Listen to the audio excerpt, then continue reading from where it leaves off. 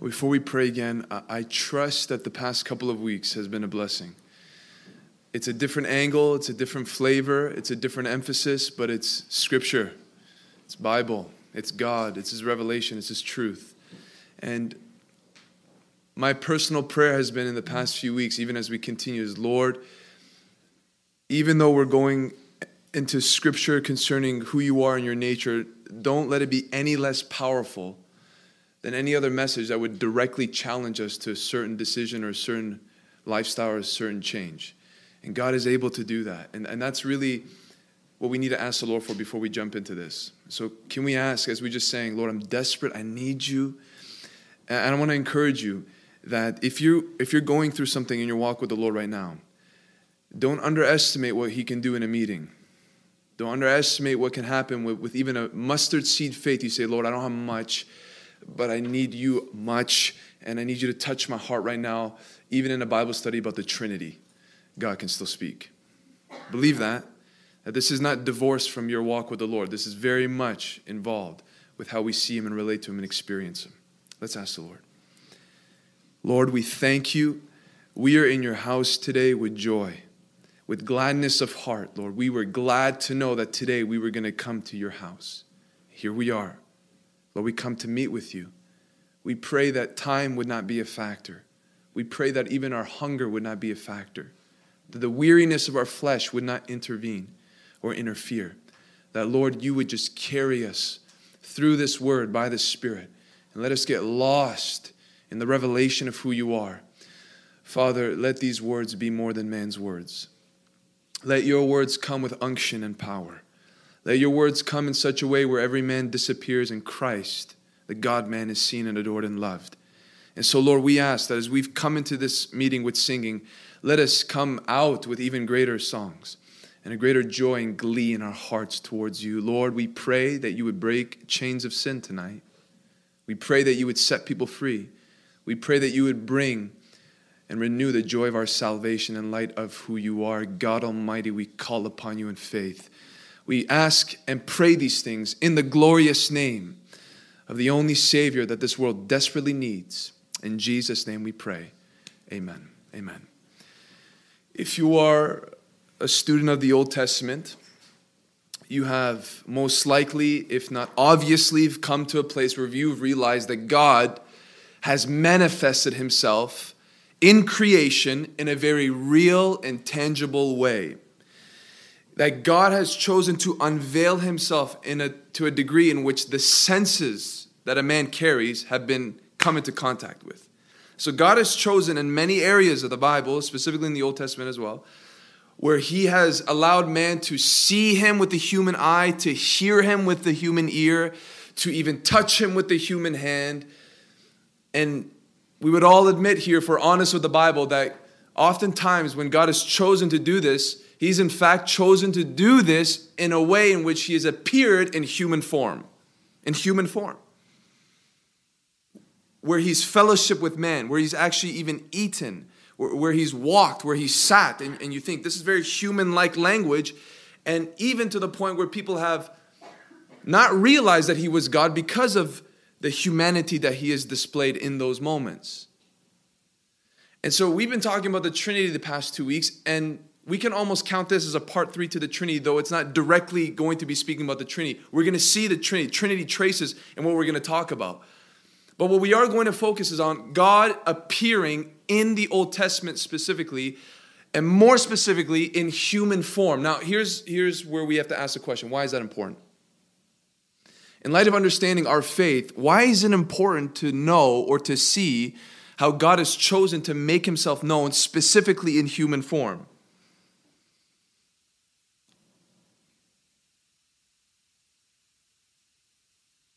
Barrett? Maybe objections to the incarnation, like God wouldn't make himself a person? Absolutely. That is the main point, really. So you have a verse like what we talked about not too long ago in Numbers 23:19, where God is not a man that he should lie. And people point to that and say, how can you believe that your God became a man? It just says right there that God is not a man. And what was the answer to that objection? In a very simple way. It's not saying that God cannot become a man. Exactly. It's not saying that God cannot become a man. It's saying that God in essence is not like man. And not only that, even more specifically, God is not like man in the fallenness of man. Because the whole context of this is that God is reaffirming about his covenant, and he's not like a man who breaks his promise, who gives a word and takes it back. God is not like that. And so you have many people in this world, in the hundreds of millions, that object to the idea that Jesus Christ was fully God, fully man, or God in the flesh, that is impossible, and some would even go to the point of saying that's blasphemy for you to say that God would come and stoop down to such a level. And for us to understand how God has revealed himself in the Old Testament, the Hebrew Scriptures, as a man in more than one occasion, provides even more burden on the person who would object to such an idea to deal with such incidences, specifically Muslims and Jews, who even Muslims would affirm the Scriptures and the Old Testament, the Torah, and we can get into that another day. And so now we have just even more evidence that says, hey, this concept, this miraculous thing we call the incarnation is not so far-fetched after all, because God has done many things in the past before Christ has come in the flesh, where he's revealed himself in the flesh. And so what do you do about that? How do you explain those verses? How do you explain those occurrences? And what you have actually is people who dismiss those things by saying, well, they have different reasons. That was an angel. That was a representative of God. That was somebody who walked in God's power but was not really God. And all these objections, and we have the answers that really for the reader in the Old Testament is being set up for the incarnation in the New Testament. And what they're seeing is that it is in fact a possibility for God to enter into his creation, take on flesh, and perform a certain act.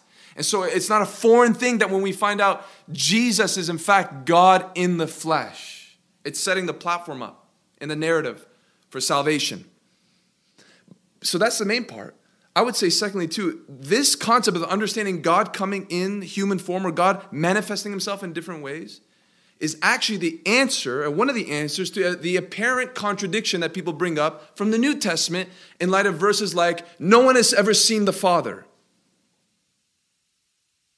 No one has ever seen the Father. So how can you say that man has seen God in the Old Testament? And how does the Trinity answer that question? It was in the Father. There was another member of the Godhead that manifested himself. And so in the last 2 weeks, we've been talking about references to the Trinity, and what we're going to be talking about tonight, and I hope that this would engage your heart just as much, not references as much to the Trinity, but appearances of God, specifically in human form, and the expectation of God to come in the flesh one day and to take on skin and bone and blood. And so here's where we're going to open it up. Where does your mind go when you think God appearing in a human-like form in the Old Testament? Isaac? With Abraham. Okay, which chapter of, you're talking about Abraham, what incidents? Before he was going to Sodom and Gomorrah. Okay, so Genesis 18, yes. When Jacob was wrestling with God. Perfect, yes. Daniel chapter 7 with a vision? Sure. One like a son of man, even in the furnace with the three buddies, yes? Judges 13. Judges 13, absolutely. What's going on in Judges 13? Samson's parents. Manoah, yeah, absolutely. What else? The burning bush. Yep, that's not human form, but that is a manifestation of God, absolutely. What about when God was walking in the Eden? In the garden, absolutely. Some would point to that as well, yeah? Hagar, absolutely. We're actually touching on all the scriptures we're gonna skim through. Anything else? Yeah, Isaac. Is it with the mountain with Moses and the elders? Sure, yeah, that's a little bit more complex one, but that's definitely something there where we'll explore one day. Sure. Yeah. It's debatable, but Joshua? Joshua, yeah, the captain of the Lord of Hosts, absolutely. So what we're going to do is we're going to kiss these different stories and not go too in depth, but we're just going to really see how God it's overwhelming how God has revealed himself in such a way, and it's almost an amazing thing to see Jesus in the Old Testament. And just think about the Jesus in the New Testament, how he's speaking and how he's interacting in the Old Testament. I couldn't help but find my heart just bubbling up with joy, realizing this is Jesus in many contexts, coming and revealing himself. Let's touch on God and Abraham. Let's go to Genesis 18. Let's go to Genesis chapter 18. We're very familiar with these first two ones. We're going to talk about Genesis 18 and Genesis 32, and then we're going to go on a different avenue about a specific character with a specific title that we might not necessarily consider to be God, but we're going to prove that. Genesis 18. Let's look at verse 1. And the Lord appeared to him by the oaks of Mamre, and he sat at the door of his tent in the heat of the day. He lifted up his eyes and looked, and behold, 3 men were standing in front of him. When he saw them, now notice it said men. 3 men were standing in front of him. When he saw them, he ran from the tent door to meet them and bowed himself to the earth and said, O Lord, if I have found favor in your sight, do not pass by your servant. Now, who are these 3 men? We have 3 guys here. Isaac? Isn't God in 2 angels? Yes. And how do we know that? How do we know it's God and 2 angels? Some would say it's the Trinity, each person of the Trinity manifesting themselves in human form. So how do we know that it is God, in fact, one of them is the Lord, and 2 of them are angels? Barrett? The 2 angels went into Sodom and Gomorrah, but Abraham stayed and talked with God. So if we follow this story and we come to chapter 19, verse 1, we find the answer to that. The 2 angels came to Sodom in the evening. Now that's after we realize that 2 of them went ahead while 1 stayed back, and the 1 was in fact the Lord himself. How do we know that? Verse 22 of chapter 18. So the men turned from there and went towards Sodom, but Abraham still stood before the Lord. So out of these 3, we have 2 that are angels. We have 1 who is the Lord himself. Now, this is what's interesting. We're talking about Yahweh. We're talking about the God of all creation. And look at verse 4 of chapter 18 and see the interaction that's taking place, or at least the invitation. Look what Abraham says. Let a little water be brought and wash your feet. So they had feet to be washed. And rest yourselves under the tree. They had bodies that could rest. Verse 5, while I bring a morsel of bread that you may refresh yourselves, so they could eat. And after that you may pass on, since you have come to your servant.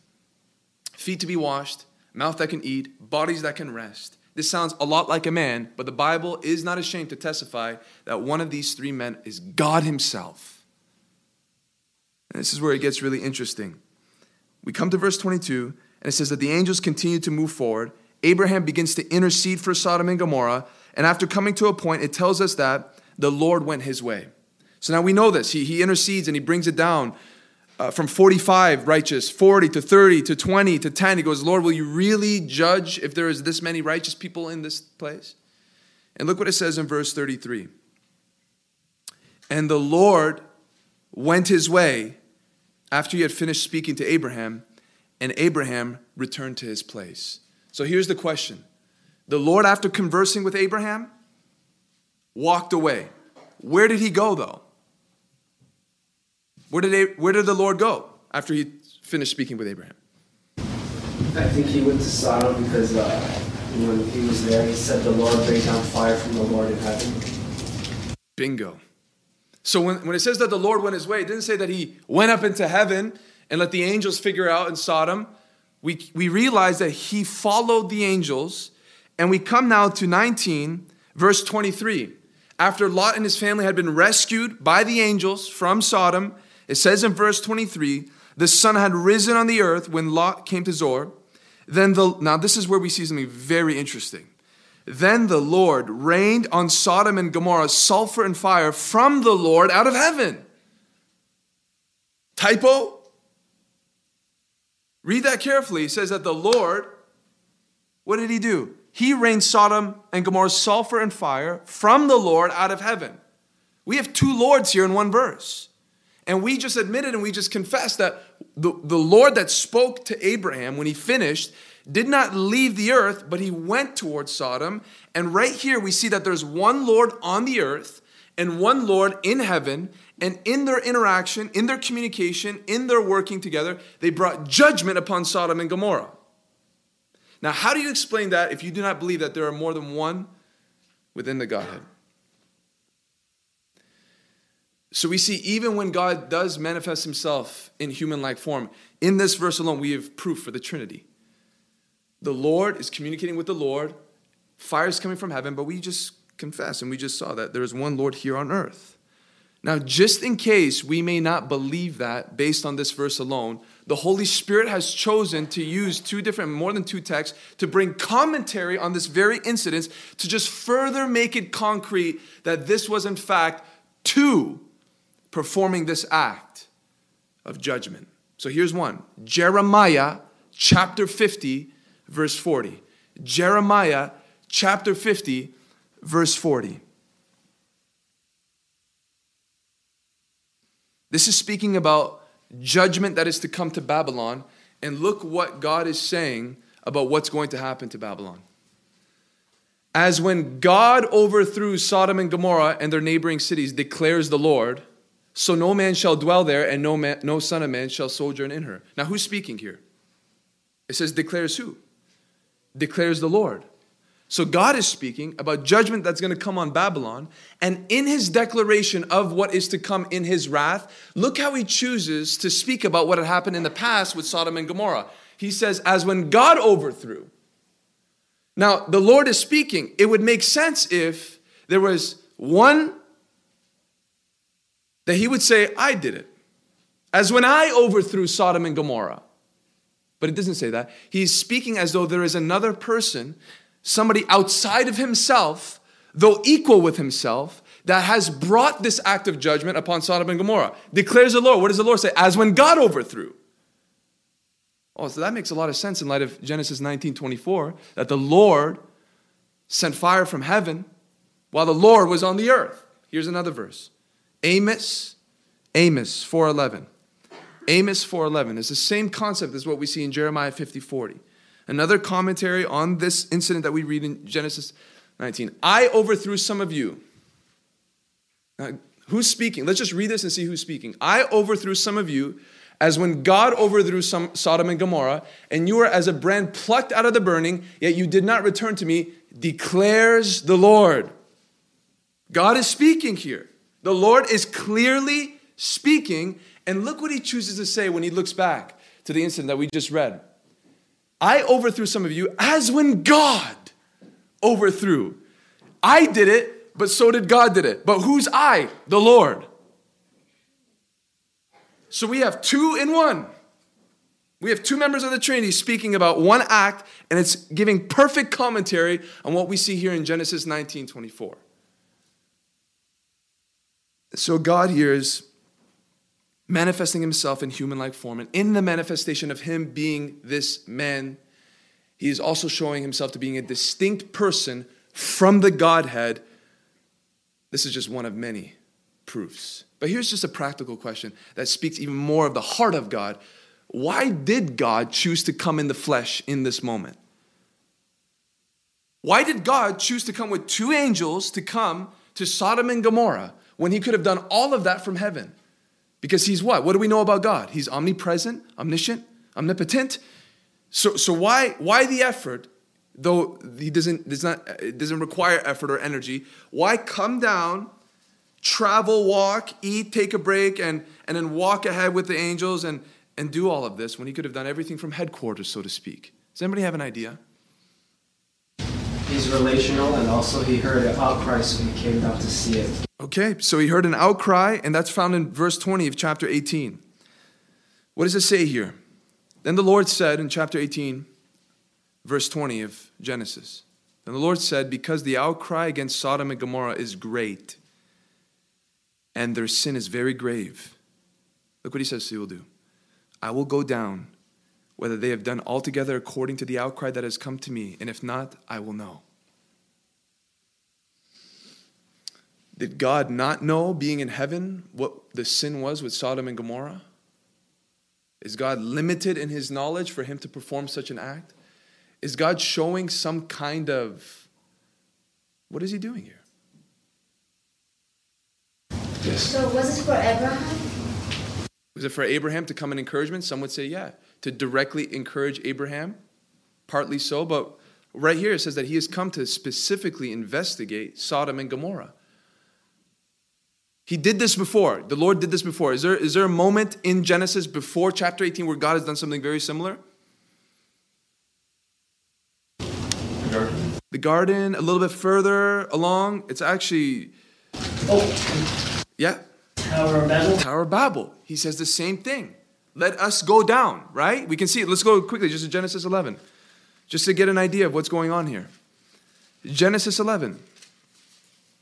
Verse 4, then they said, come, let us build ourselves a city and a tower with its top in the heavens, and let us make a name for ourselves, lest we be dispersed over the face of the whole earth. And the Lord came down to see the city and the tower which the children of man built. And the Lord said, behold, they are one people, they have all one language. Look at verse 7, come, let us go down there and confuse their language. So he does the very same thing. And notice both moments were in light of an act of judgment. And I believe the reason why God is choosing to do this is not because he is proving limited knowledge or the need to get closer to his creation in order to figure out what's going on. I believe what it's showing here, what it's displaying is, in fact, God is slow to his judgment. God is so extremely patient and so unwilling to bring about wrath and total destruction that he chooses to go the extra mile, to go the length of actually coming down and putting on feet, so to speak, and walking towards a place just to see it and say, okay, let me witness it as a man and come to the place where I finally will make this conclusion. It's almost as though he's expressing indirectly, I really don't want to do this, so let me go as far as possible as I need to. Let me extend whatever I need to do in terms of investigation in order for me to come to judgment as a final act, as a final point. It's an amazing thing that he's doing right here. It's not showing that he doesn't know, it's just showing that he is hesitant and willing to extend mercy over wrath. Genesis 18. The other one that you brought up, Evan, Genesis 32. Genesis 32. These ones we're very familiar with and they seem straightforward, but they're good for review.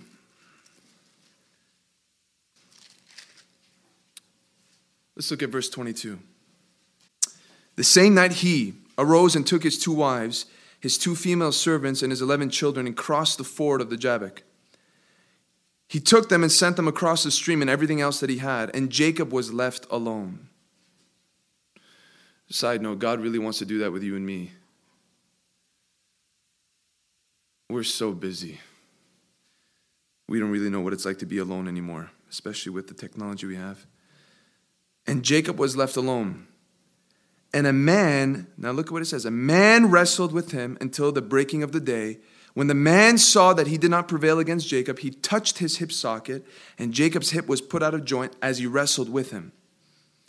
A man came to Jacob and wrestled with him. This is how the Bible chooses to describe it, but we find out that even Jacob realized that as he's in this wrestling match, that he has discovered something unique and superior of this man that has chosen to wrestle him, because he inquires something that you don't just go and say to any man necessarily. Verse 26, then he said, let me go. This is the man, for the day has broken. But Jacob said, I will not let you go unless you bless me. Unless you bless me. He realized in the midst of the dark, he realized in the midst of this wrestling match that there was something about this man. He carried something. He carried some kind of authority. He carried some kind of superiority for him to bless him. And he wanted that blessing on his life.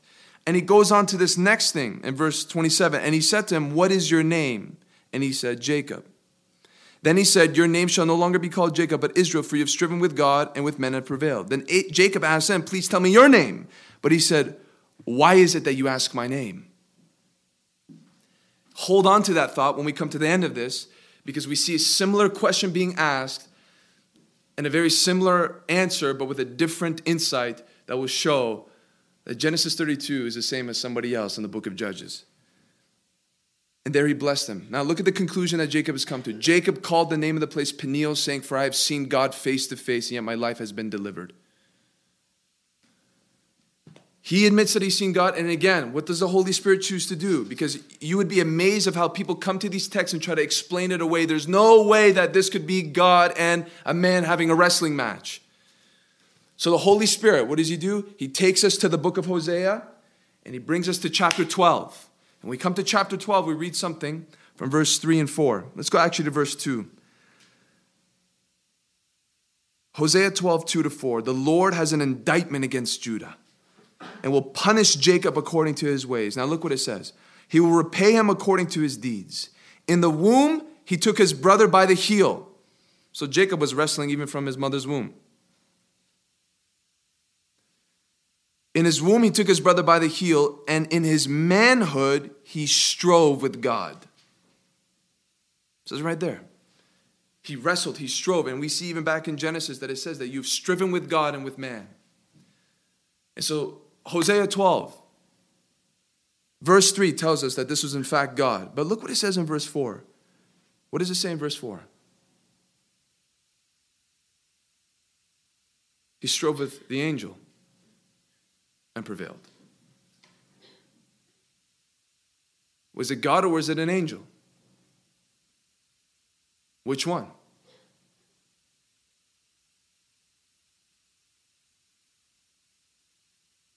Yes. It seems like from the text that there's two encounters, because Jacob did not prevail over God.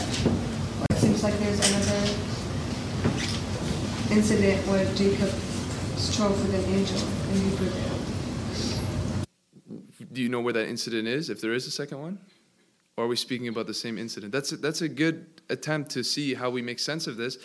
But you will see how this makes perfect now segue into what we're going to get into next concerning God manifesting himself in a certain way. Was it God or was it an angel? An angel simply means messenger. Oh. So are you saying that the Bible chooses to reveal God as an angel in the Old Testament if it means messenger? As sent from another person. This is segue right now, and Gorgis just did it. God and the angel in this text are the same. They're the same. Why? Because there's an interesting character that we find in the Old Testament that has a specific title, and you guys I'm sure know what it is, that reveals that God has in fact manifested himself in more than one way than the famous verses that we just brought up. How has God chosen to reveal himself with a specific title? Who knows it? The angel of the Lord. The angel of the Lord.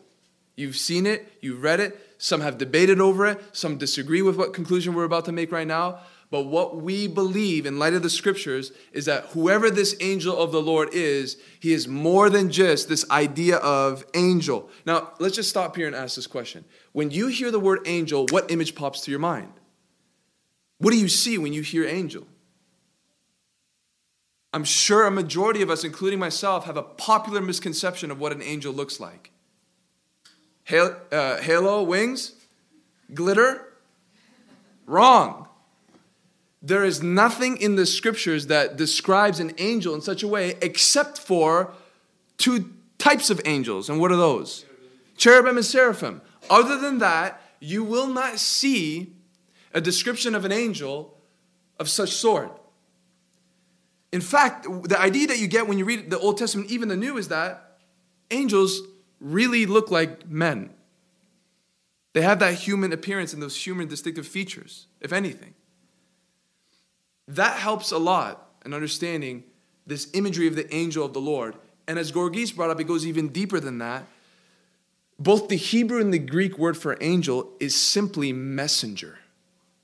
Is simply messenger, or one sent by God. One sent by God. And so when we think about the angel of the Lord, we can replace that safely with, and people might wonder, well, if that means messenger, then why do we have the word angel? Whole nother rabbit trail that we're not going to go on. It has to do with translation and transliteration and Latin. We'll put that on pause. But we can just safely understand that if you look at the context, the word angel simply means messenger. In fact, the Hebrew word for angel that we see in many texts is actually used for humans. Here's an example. Genesis 32, right here. Look at verse 3, just a chapter before. and Jacob sent messengers before him. And that word messengers is the same word used for angel. Did Jacob send angels, heavenly beings to run around? No. He had men who were sent by him to deliver a word. And this is exactly the same word that we see here with angels. And this is important. Why is that important? Why is understanding the idea of not just imagery, but the definition of an angel important in light of relating the angel of the Lord to God?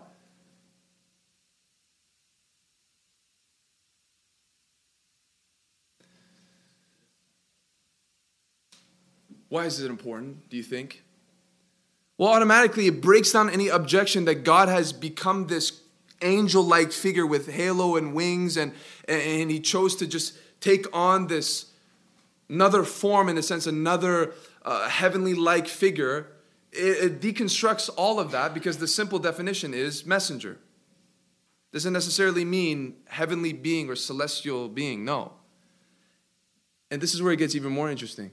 If that's what it means, just to simply being sent by God, then we know that it's possible for God to function as a messenger without being, again, this created creature. The angel of the Lord is not as much, don't understand it as him taking on this majestic type figure or this thing. No. See it as the function, the role, messenger. So God chooses to come as a messenger when we understand the angel of the Lord, which makes it even more profound. Think of it in light of the Trinity. If the angel of the Lord is in fact God, what does that say about the Trinity?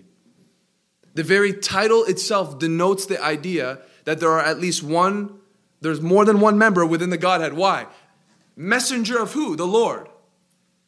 But if the angel of the Lord is the Lord, then the Lord is sending a message on behalf of who? The Lord. So the very title itself, the very description of the function, if in fact does point to deity, shows that there is a messenger of the Lord who is the Lord, who's sending a message on behalf of the Lord. Now we have to be careful because not every instance where you see the term angel of God or angel of the Lord points to deity. The safest thing that you have to do is just look at the context. The safest thing that you have to do is simply look at the context. Now, why would anyone assume that God would take the role of a messenger? That's the question I had when I was studying this. Why would God assume the role of a messenger when he has so many angels to do it? And I think at least one of many explanations, I think one is this. If I had a message for Gorgis and I sent Paul to deliver that message, it's still important. But it's a whole other thing when I have a message to deliver myself. So I can send somebody else to send that message on behalf of me, but if I need to send a message, I'm going to go to that person directly, would I not? And I believe that the moments where we see the angel of the Lord, it's not just happenstance, it's not random. I believe the moments in which the angel of the Lord manifests himself are in crucial, pivotal times in someone's life and overall in the plan that God has to perform on the earth. Does that make sense tonight? So we see that with the angel of the Lord. Now here's a huge objection, and this is where we need to equip ourselves. Here's the objection. The angel of the Lord is not God himself, but is just a strong representation and representative and ambassador of God who carries God's power and carry God's name even. Why is that wrong? Because many people believe that about the angel of the Lord. Why? Because it totally messes up their false understanding of who God is. Because simply God said in Isaiah, I don't give my glory to you. That's another one, yes. I don't give my glory, and part of his glory is his name. And we're going to find out that the angel of the Lord, that God has put his name in him. That's important. Think of it. So people say, no, the angel of the Lord is an agent. He's a representative. He's a sent one that has the qualities of God, even the name of God, but is not God. He's just a very close representative of God. There is something that we have to understand with agency. Yes? The devil masquerades as a messenger of light. Okay. And so we can be confused who the messenger is. Okay. I'm going to ask you to perhaps elaborate on that more. But it really comes down to this simple understanding. No agent, no representative ever identifies himself as the one he represents, and never, in light of this context, accepts praise or worship or homage as the one whom he represents. Does that make sense? Because we see angels in the New Testament being sent by God, and we see a different reaction than what we see with the angel of the Lord. So here's an example. You can go to the end of your Bible in Revelations 22:6. Look at Revelations 22:6. This is a perfect example, I believe, of defending this idea that the angel is simply an agent. What does it say? Revelations 22:6. And he said to me, this is what John says, and he said to me, these words are trustworthy and true, and the Lord, the God of the spirit of the prophets, has sent his angel to show his servants what must soon take place. And behold, I am coming soon. Blessed is the one who keeps the words of this prophecy of this book. Now look what John reacts to the angel that was sent by the Lord, the God of the spirits of the prophets. I, John, am the one who heard and saw these things. What does he do? And when I heard and saw them, I fell down to worship at the feet of the angel who showed them to me. And how does the angel respond? But he said to me, you must not do that. I am a fellow servant with you and your brothers, the prophets, and with those who keep the words of the book. Worship God. I'm a fellow servant. I'm a fellow messenger. I am not God. Get up. Don't do this. Give what you're doing to me to the Lord. Now that's significant. Don't turn there. You can put up Numbers 22 and see a different reaction in verse 31. Numbers 22:31. We talked about this with Balaam. And the Lord opened the eyes of Balaam, and he saw the angel of the Lord, that's who we're speaking about, standing in the way with his drawn sword in his hand, and he bowed down and fell on his face. And guess what? The angel of the Lord does not object. The angel of the Lord doesn't tell him to get up. The angel of the Lord doesn't say worship God. The angel of the Lord accepts it and receives it. Now you're still in Revelations 22, right? Verse 6, it says, these words are trustworthy and true. And the Lord, the God of the spirits of the prophets, has sent his angel. Just a little side note. Look at verse 16 and see what Jesus says. I, Jesus, sent my angel to testify to you. Well, hold on. Who sent the angel? I, Jesus, have sent my angel to testify to you about these things. But we just read that the Lord, the God of the spirits of the prophets, sent his angel. So is Jesus implying that he's the Lord and the God of the spirit of the prophets? Yeah, he is. So we laid this understanding that no agent, no representative claims to take the identity of the one who represents or receive homage or praise from that individual. Think of the apostles sent by Christ to go out and preach and represent his name. Not one of them dared said, I'm Jesus Christ. Not one of them dared would receive praise and recognition as being God. In fact, they tried that with Peter and he says, whoa, get up. It's getting real dangerous real quick. I'm a man just like you. And so to use that argument with the angel of the Lord, people really have to bring about a great explanation to why this angel takes the name of God for himself, claims to be God, and receives worship, receives adoration, receives reverence, even receives obedience as only God would receive it. You guys doing okay on this cold winter night? Yeah? If so, then let's go into it. Genesis 16. We're going to just kiss these scriptures, and hopefully it will stir our hearts by the power of the Holy Spirit. Genesis 16. The angel of the Lord and Hagar.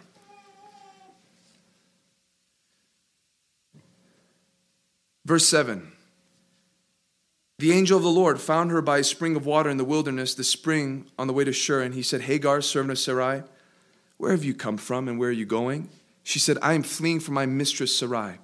The angel of the Lord said to her, return to your mistress and submit to her. The angel of the Lord also said to her, I will surely multiply your offspring so that they cannot be numbered for multitude. Now, he says, I will do it. I will multiply your offspring. Can a mere creature say such a thing? Would an angel, a created celestial being, claim to perform the very same act that God had promised Abraham in Genesis 15 with his descendants? Now, this is where some would go to verse 11 and say, listen, don't get too excited about your angel of the Lord being God thing. Because it says here in verse 11, and the angel of the Lord said to her, behold, you are pregnant and shall bear a son. You shall call his name Ishmael, because the Lord has listened to your affliction. Aha! Get out of here with this angel of the Lord business. It says right here that he's speaking about the Lord being an outside person who heard her affliction. Has nothing to do with this angel of the Lord. But hold on. All the more proving the fact that God is triune. Because we see something here in the way she responds to this angel figure in verse 13. So she called the name of the Lord who spoke to her, you are a God of seeing. You are a God of seeing. So if we stop there, we could assume that she's just responding to what the angel said. The Lord heard you. The Lord seen your affliction. She goes, you are the God of seeing. But the Holy Spirit confirms that she's in fact worshiping the very person that said that to her. Why?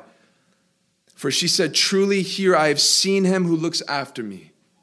That's the ESV. The other translation, she speaks at it in almost in like a question form in which she's almost in awe of the fact that she had just seen God. Can somebody either with the King James, New King James, or NASB read that same verse in verse 13 and see what it says? Have I also here looked after him that seeth? Yeah, so she says it in question form. Did I really see him? Did I actually really see the one who saw me and heard me in my affliction? Go to Genesis 21, verse 7. We see here that she bumps into the angel of the Lord.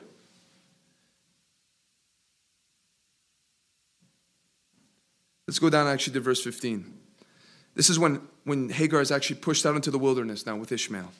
It says, when the water in the skin was gone, she put the child under one of the bushes. Then she went and sat down opposite him a good way off, about a distance of a bow shot, for she said, let me not look of the death of this child. And as she sat opposite him, she lifted up her voice and wept, and God heard the voice of the boy. Now look what it says here. And the angel of God called to Hagar from heaven and said to her, what troubles you, Hagar? So God heard, and who spoke? The angel of God called to Hagar from heaven and said to her, what troubles you, Hagar? Fear not, for God has heard the voice of the boy where he is. Up, lift up the boy and hold him fast with your hand. Look what the angel of God says, for I will make him into a great nation.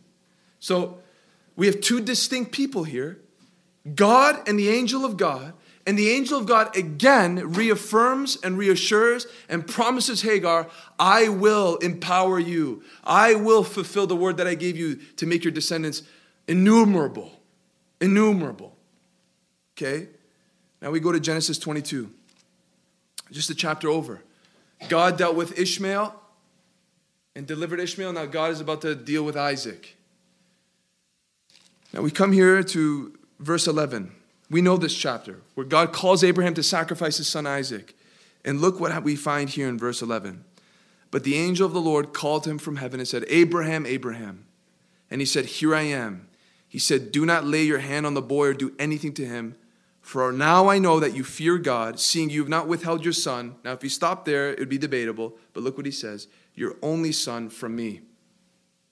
From me. The angel of the Lord said, from me. Now why is that interesting? Just go back to verse 1 and 2. After these things, God tested Abraham and said to him, Abraham, and he said, here I am. He said, take your son, your only son Isaac, whom you love, and go to the land of Moriah and offer him there as a burnt offering on one of the mountains of which I shall tell you. So the angel of the Lord, though distinct, it says there right there in verse 1 and 2, that God was the one who asked him to sacrifice his son as a burnt offering. And this angel apparently has the audacity to step in, intervene, and say, you've passed the test because you did not withhold your son from me when I asked you to give him up for me. So again, we realize that this angel of the Lord is not just a mere creature. Now, there's another difference, very practical, very heart-gripping thing. What other difference? It has nothing to do with the Trinity, nothing to do with the angel of the Lord. It has something to do with, let's see if anybody catches to it. What's the difference between verse 11 and 12 of Genesis, in the first 2 verses of the same chapter. Look at it very carefully and you'll realize something powerful. And we might go on a little rant here.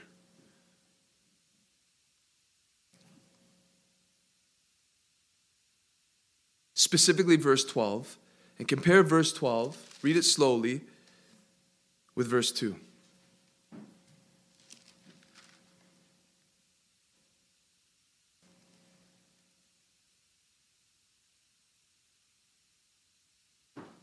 I'm going to read it. I'm going to read 12 and I'm going to read 2 and let's see if you have it, lift up. Do you have it, Aaliyah? Is it he specifically said your only son to him? You have not. You're very close. Whom you love? You got it. Did you hear that? Let me read this and see if you guys will pick up on it. He said, "Do not lay your hand on the boy or do anything to him, for now I know that you fear God, seeing you have not withheld your son, your only son, from me." Now go to verse 2. "Here I am." That's verse 1. He said in verse 2, "Take your son, your only son Isaac, whom you love, and go to the land of Moriah and offer him there as a burnt offering on one of the mountains to which I shall tell you." What's the difference?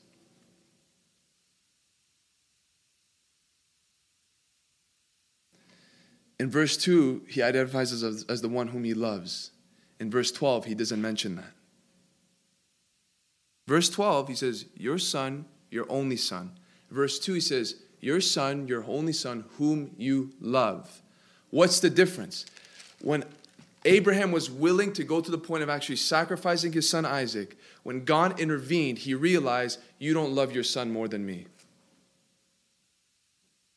In verse 2, he emphasized the love that he had for his son. And God pointed that out and said, I want to take the very object of your love, the very thing that you've been waiting for so long, that very thing that you've been clinging day after day, hoping that would happen, that very thing. And I want you to take whom you love, and I want you to put him on an altar on a mountain to which I shall show you, give him up. And then when he's willing to do it, he reintroduces himself and he says, you were willing, weren't you, to give up your only son? And he does not include whom you love because he realized that he loved the giver more than the gift. Better believe this, brothers and sisters, God will in times test your devotion to see if you are willing to give up the very thing that he even promised and gave to you from his own hand. Because he never, no matter what he does or no matter how much he blesses you, he never wants you to love the very thing that he has given you more than himself. And God in his love is willing to strip us of everything to bring us to the place where he is the sole thing that we worship and adore above all things in life.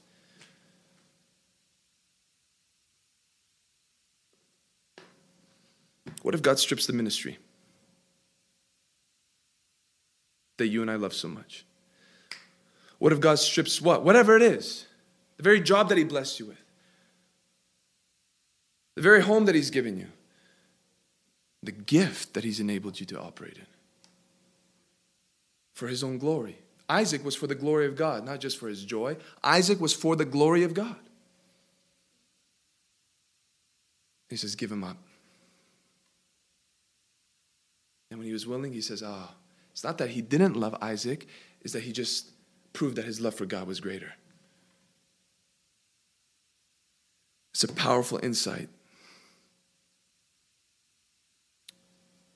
Let's go to another example, and we might cut this short, but this is another powerful one. We come out of Genesis, we go to Exodus. Exodus 23.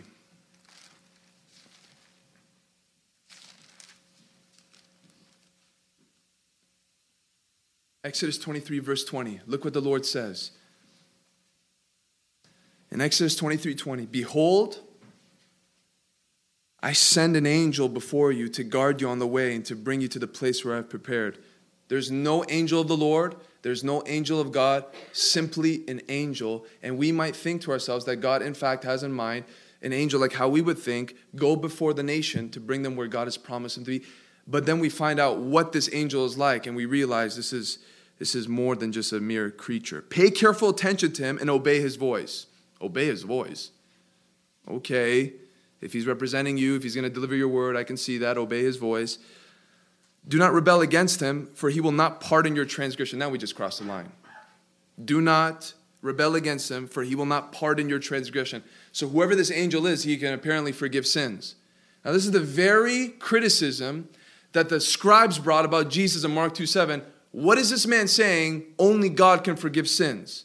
And now here we read about an angel that God cautions his people not to rebel against, lest he withholds forgiveness for them. Not only that, for my name is in him. For my name is in him. Now, whenever you think of a name in the Bible, we know this, it often reflects the character and the nature of that person. And for him to say, my name is in him, is to say that there's something about his nature, there is something about his character, there's something about his attributes, there's something about his abilities that is on par with mine. So this is not someone that is to be taken casually or limited as a messenger that is not divine. Now here's the question. Did they fulfill this? Did they not rebel against the angel? Did they walk faithfully in the promised land? What had happened with this? This was broken. And this is where it gets really, really amazing. Judges chapter 2. Past Exodus, past Leviticus, past Numbers, past Deuteronomy, past Joshua. Judges chapter 2. Verse 1 to verse 4. Can somebody read it, please? Can somebody read Judges chapter 2, 1? Now the angel of the Lord went up from Gilgal to Bochim, and he said, I brought you up from Egypt. Hold on for a second. So the angel goes from one location to another. This is physical language here. He goes from one location to another, and the angel of the Lord, and Leah, I might cut you off on some points. The angel, what did he say? I brought you out from Egypt. Now, this is where it's interesting. The angel of the Lord says that, but God said something in Exodus 20, verse 2. Now, just hear it. You don't have to turn there. He says, I'm the one who brought you out of Egypt. The angel of the Lord says that. And this is what God said about his act towards the people of Israel in terms of deliverance. I am the Lord your God who brought you out of the land of Egypt. So who did it?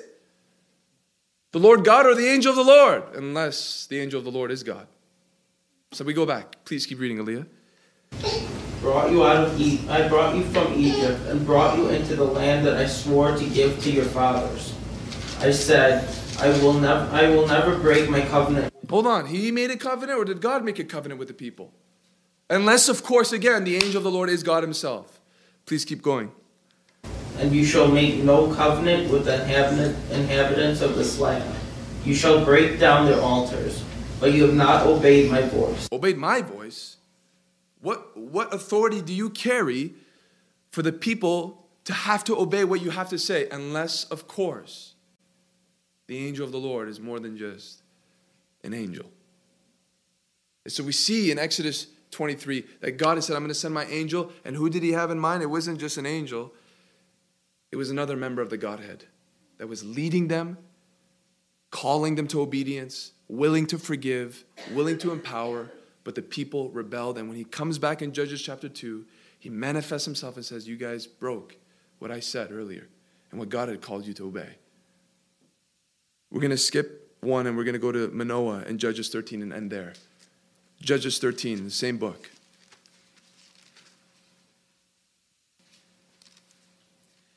This is the declaration of Samson's birth.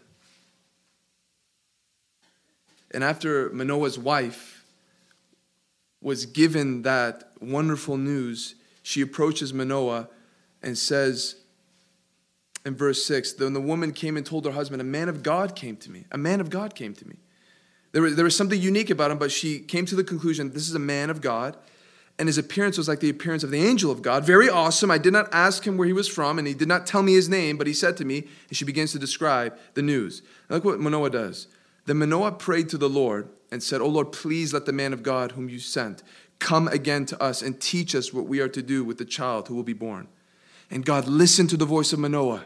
And the angel of God came again to the woman, and she sat in the field. But Manoah, her husband, was not there. So what happens? She goes, he comes back.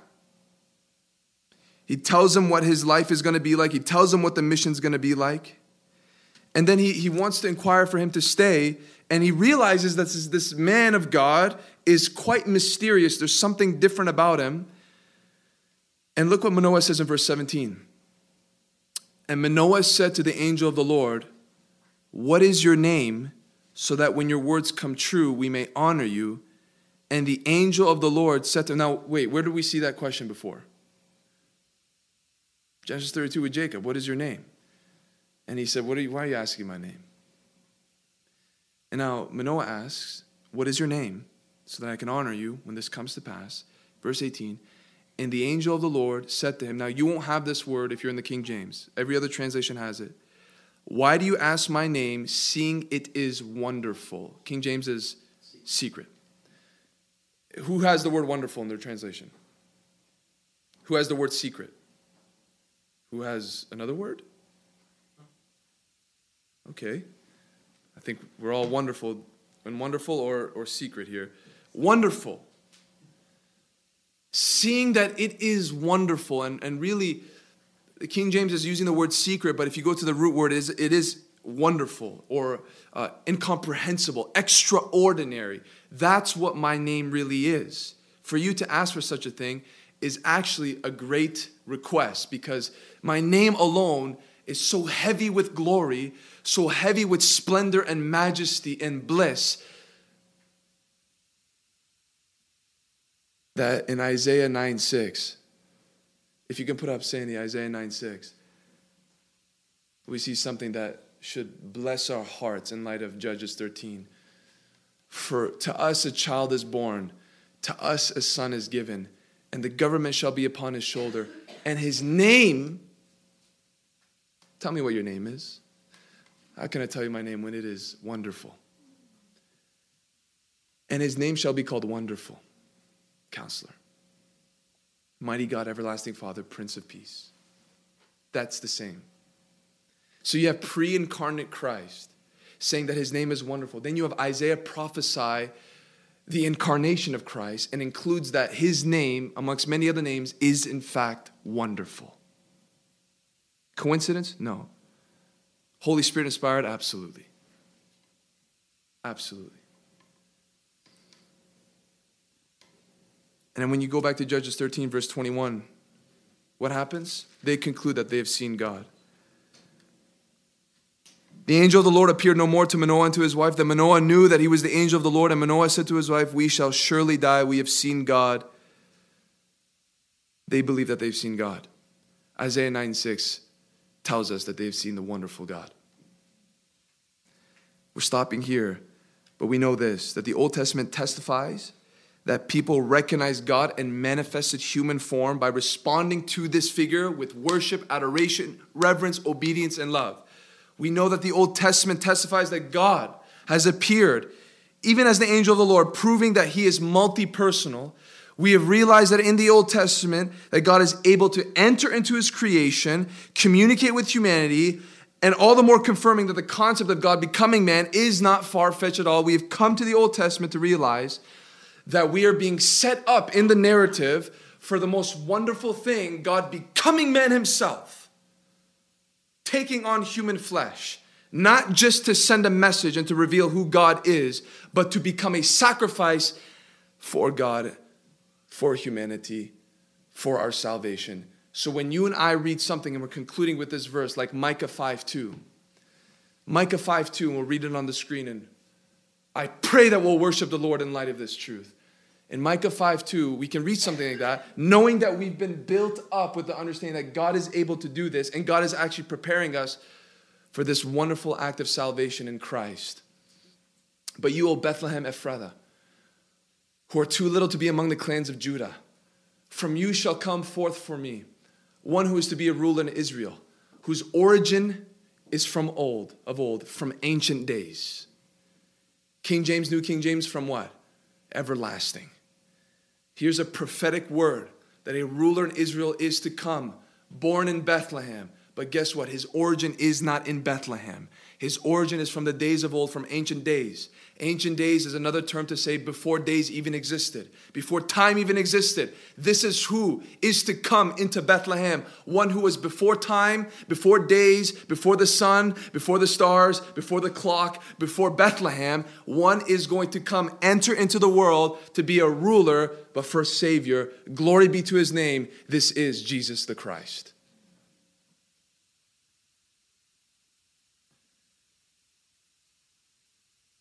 So what was the purpose of tonight? We are now stepping into another, God willing, by His grace, we are now stepping into another understanding of God, and we are now coming to the God-man, Jesus Christ. And what we've done tonight is we've built the case that this is possible, not just possible, this is God's plan for salvation. And prepare yourselves, brothers and sisters, because God in the Old Testament, yes, He does come in human form, but when we come to the New Testament, when we come to Jesus Christ, He takes on flesh, never to remove flesh again. That deity in the second person of the triune Godhead has added to His nature by putting on Himself humanity. Because He loves you that much. Are you unstirred tonight? If you are, ask God to soften your heart, that as you discover Him in every detail possible, you would just fall more deeply in love with Him. This is not Information Fridays. This is our opportunity to meet with Him and to worship Him in light of the truth of the Word. And that's what we need to ask God to protect us from. Lest this become a classroom where we itch and want to just conclude because this doesn't seem significant. It is very significant because it speaks about who we worship and what He has done and how He's prepared all these events for one crucial event, the cross. If we can have the worship team come up and we're going to worship the Lord. Say, God Almighty,